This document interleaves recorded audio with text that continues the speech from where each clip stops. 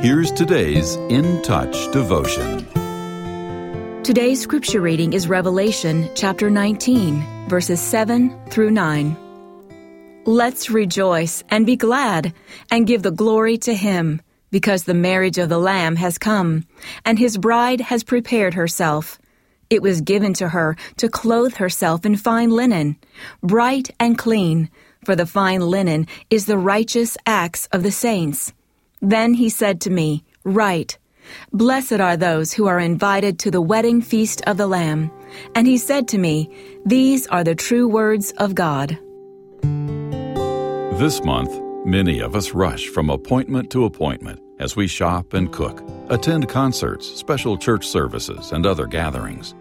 Some of us look forward to the time with loved ones and the busyness of the Christmas season, while others of us breathe a sigh of relief when it's over. This time of year, we encounter many well-intentioned articles and programs encouraging us to slow down and simplify. That can be good counsel.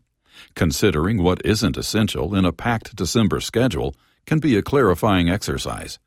But it might be helpful to add another question to the conversation.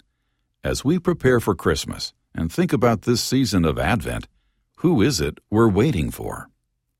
The final chapters of Revelation are a reminder about the one who is coming, Jesus. The weight of Advent can point us toward this reality and motivate in those of us who are believers a year-round mindset of readying ourselves for a lasting, eternal celebration with our Lord. Worshiping our coming King, obeying Him, serving Him, and always seeking to be faithful in things large and small. That's the kind of preparation we can make, not just at this season, but every day of our life.